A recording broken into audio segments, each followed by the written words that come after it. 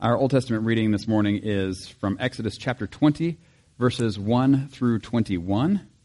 These should be fairly familiar verses. Of all the verses in Exodus, these are probably some that you have heard before one way or another, if not read them many times. This is the 10 words, or the 10 commandments as we normally refer to them. And this is when God had brought his people out of slavery in Egypt, and he's brought them to Mount Sinai, and then we get this. But before we read these words, let us pray. Heavenly Father, we do thank you for this day that you have made. And God, we do pray that you would speak to us in your word and give us ears to hear. I pray this in Jesus' name. Amen. Exodus chapter 20, verses 1 through 21. And God spoke all these words. I am the Lord your God, who brought you out of Egypt, out of the land of slavery. You shall have no other gods before me. You shall not make for yourself an image in the form of anything in heaven above, or on earth beneath, or in the waters below. You shall not bow down to them or worship them. For I, the Lord your God, am a jealous God, punishing the children for the sin of the parents to the third and fourth generation of those who hate me, but showing love to 1,000 generations of those who love me and keep my commandments. You shall not misuse the name of the Lord your God, for the Lord will not hold anyone guiltless who misuses his name. Remember the Sabbath day by keeping it holy. 6 days you shall labor and do all your work, but the seventh day is a Sabbath to the Lord your God. On it you shall not do any work, neither you, nor your son or daughter, nor your male or female servant, nor your animals, nor any foreigner residing in your towns. For in 6 days the Lord made the heavens and the earth, the sea and all that is in them. But he rested on the seventh day. Therefore the Lord blessed the Sabbath day and made it holy. Honor your father and your mother, so that you may live long in the land the Lord your God is giving you. You shall not murder. You shall not commit adultery. You shall not steal. You shall not give false testimony against your neighbor. You shall not covet your neighbor's house. You shall not covet your neighbor's wife, or his male or female servant, his ox or donkey, or anything that belongs to your neighbor. When the people saw the thunder and lightning and heard the trumpet and saw the mountain in smoke, they trembled with fear. They stayed at a distance and said to Moses, Speak to us yourself and we will listen, but do not have God speak to us, or we will die. Moses said to the people, Do not be afraid. God has come to test you, so that the fear of God will be with you to keep you from sinning. The people remained at a distance while Moses approached the thick darkness where God was. Turning then to our gospel reading. This is from Luke chapter 3, verses 21 through 38. And be patient with me. This is going to be rough. Here we go. Luke 3, 21 to 38. When all the people were being baptized, Jesus was baptized too. And as he was praying, heaven was opened, and the Holy Spirit descended on him in bodily form like a dove. And a voice came from heaven, You are my Son, whom I love. With you I am well pleased. Now Jesus himself was about 30 years old when he began his ministry. He was the son, so it was thought, of Joseph, the son of Heli, the son of Matthat, the son of Levi, the son of Melchi, the son of Jannai, the son of Joseph, the son of Mattathias, the son of Amos, the son of Nahum, the son of Esli, the son of Nagai, the son of Maath, the son of Mattathias, the son of Simeon, the son of Josech, the son of Joda, the son of Jonan, the son of Risa, the son of Zerubbabel, the son of Shealtiel, the son of Neri, the son of Melchi, the son of Adi, the son of Kosam, the son of Elmadam, the son of the son of Joshua, the son of Eleazar, the son of Joram, the son of Matthat, the son of Levi, the son of Simeon, the son of Judah, the son of Joseph, the son of Jonam, the son of Eliakim, the son of Meliah, the son of Menah, the son of Mattatha, the son of Nathan, the son of David, the son of Jesse, the son of Obed, the son of Boaz, the son of Salmon, the son of Nashon, the son of Aminadab, the son of Ram, the son of Hezron, the son of Perez, the son of Judah, the son of Jacob, the son of Isaac, the son of Abraham, the son of Terah, the son of Nahor, the son of Serug, the son of Ru, the son of Peleg, the son of Eber, the son of Shelah, the son of Canaan, the son of Arphaxad, the son of Shem, the son of Noah, the son of Lamech, the son of Methuselah, the son of Enoch, the son of Jared, the son of Mahalalel, the son of Kenan, the son of Enosh, the son of Seth, the son of Adam, the son of God.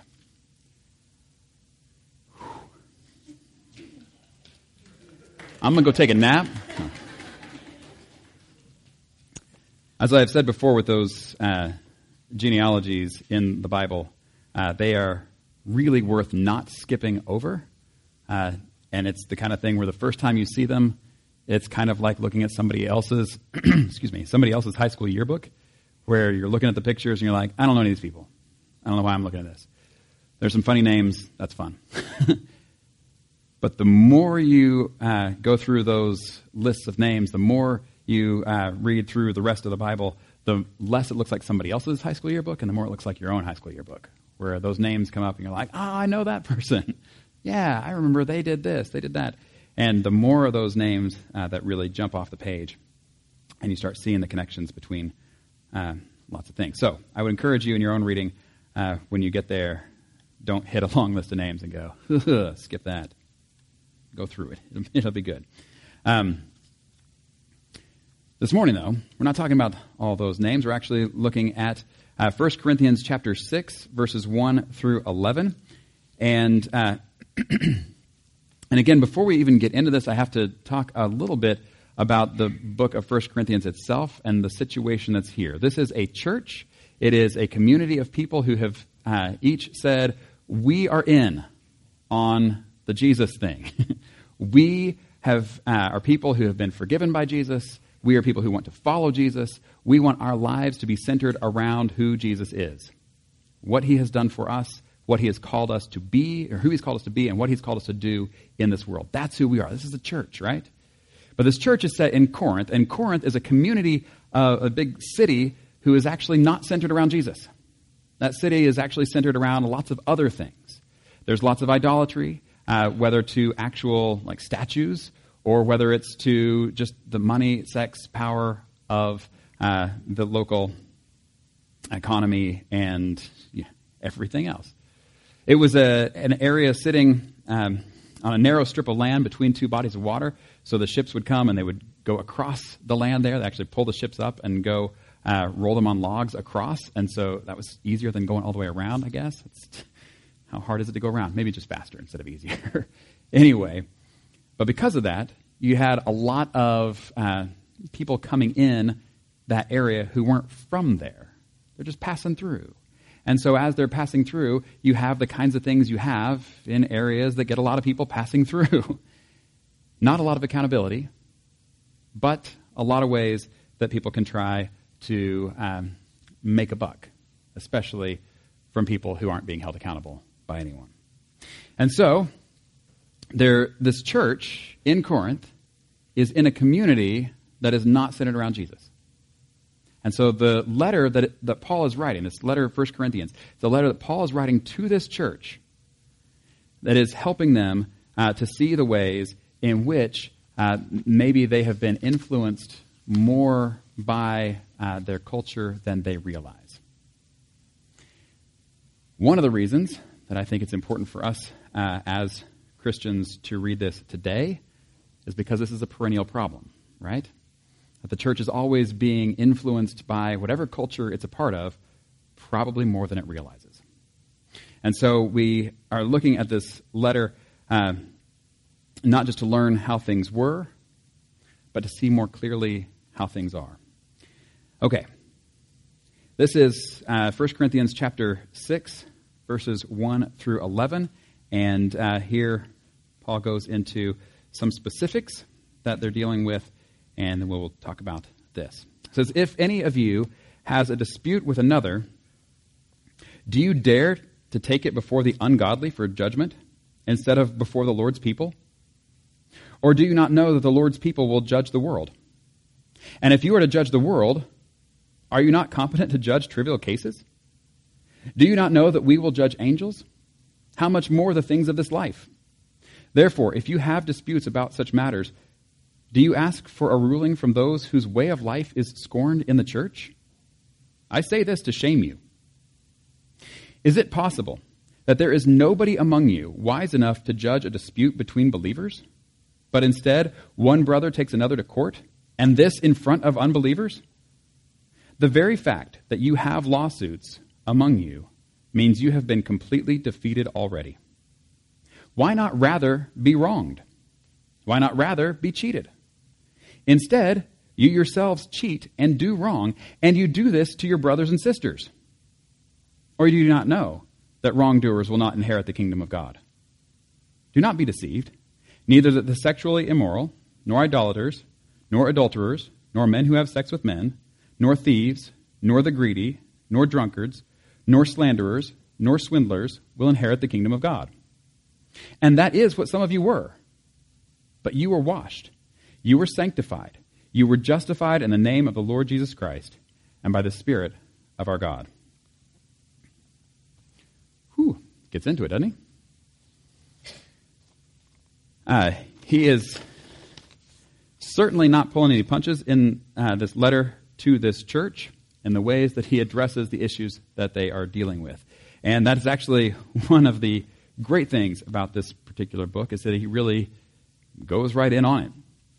And it is similar, as we pointed out before, to how he writes the letter to Romans, where in Romans chapter 1, it's like, look at all these other people doing bad things. Everybody's like, yeah, those other people doing bad things. And then in chapter 2, it's like, and you're doing the same stuff. And they're like, whoops.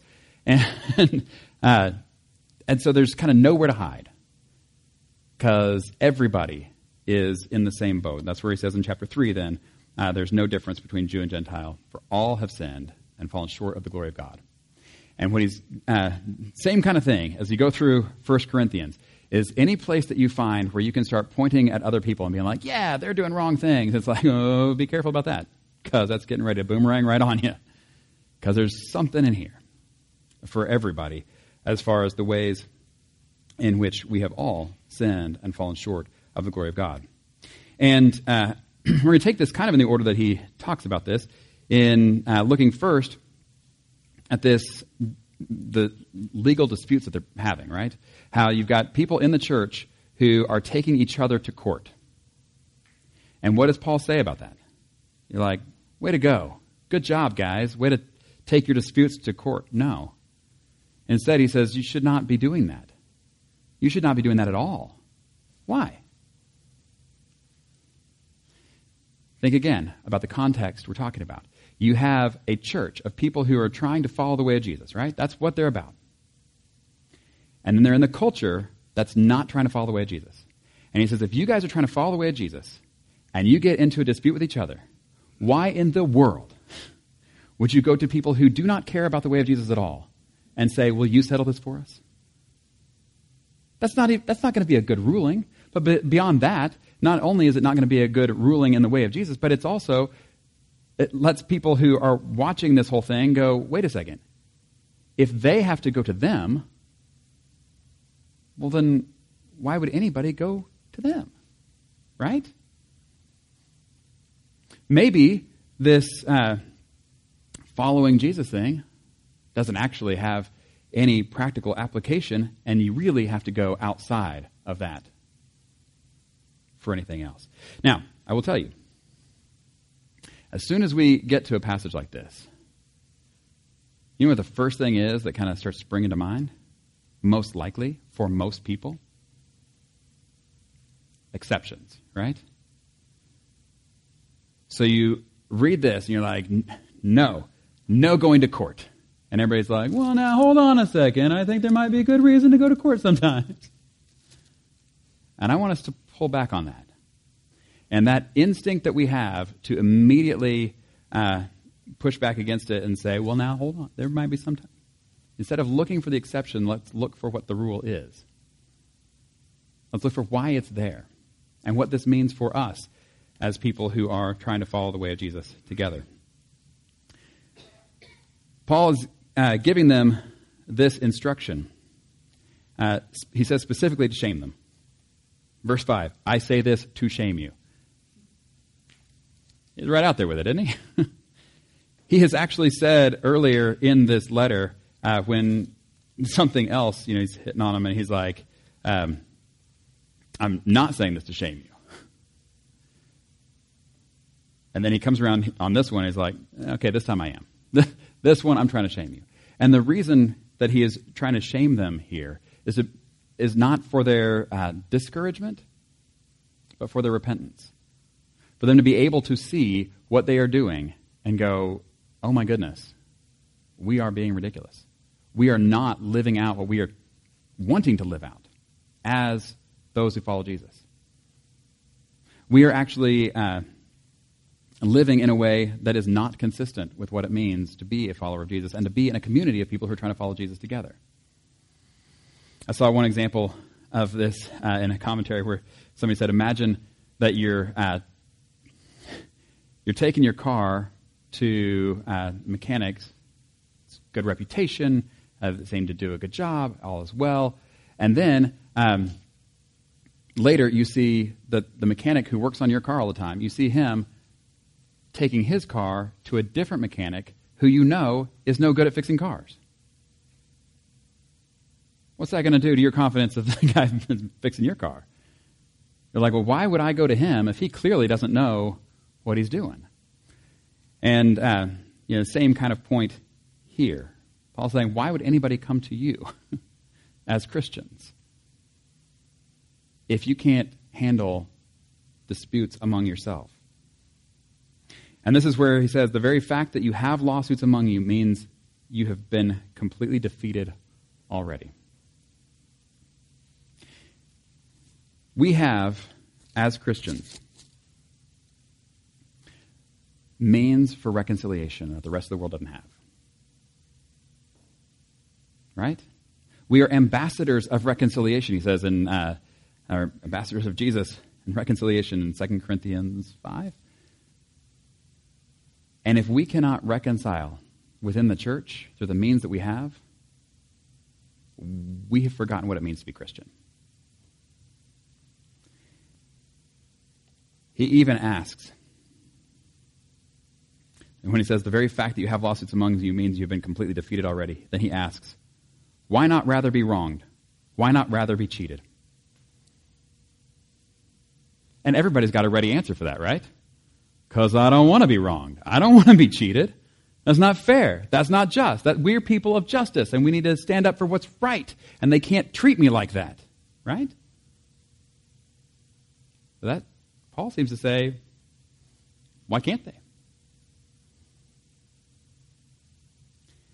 Now, there is a sense in which, of course, it's wrong for anyone to treat someone that way. Because we have all been made in the image of God, right? So no one should be treating other people poorly. However, then you think about it from the way that he's looking at this and saying, if you understand who you are, and if your security and identity is in Jesus, not in your stuff, and somebody takes your stuff, does that lessen who you are as a person? No. And if you're really secure in that, this gets back to, Jesus saying, if somebody wants to sue you and take your shirt, hand over your coat as well. What? This is a way of prioritizing our relationship with God and our relationship with other people for their own good above our own wants and desires for stuff, for money, especially in this case. And when we realize, there's a song I've been listening to this week where it talks about how, don't they know, people who are clamoring for all this stuff, don't they know that on the judgment day all the gold and silver will melt away, right? So why would we go after that stuff at the expense of everything else? Jesus says, what good is it to gain the whole world and forfeit your soul? Right? And so what Paul is saying is the same thing, but saying it from the other direction. Wouldn't it be better to forfeit the stuff of the world and still gain your soul? You may remember there was a song very popular a long time ago by Madonna. It says, I'm living in a material world, and I'm a material girl. Remember this? Ringing bells? I'm sorry I brought it up. Anyway. Now you got that in your head. You're like, I hated that song. I finally got rid of it. Anyway. That's a very different perspective, isn't it? But if you are living in a material world, if it's the material things that matter more than anything else, then wouldn't you do whatever you could to get as much of it as you could? And who cares who you wrong in the process? And this is what Paul says people are living like. He says, why not rather be wrong? Why not rather be cheated? And he says in verse 8, instead, you yourselves cheat and do wrong, and you do this to your brothers and sisters. In other words, you're claiming you want to follow Jesus. You want to live like him.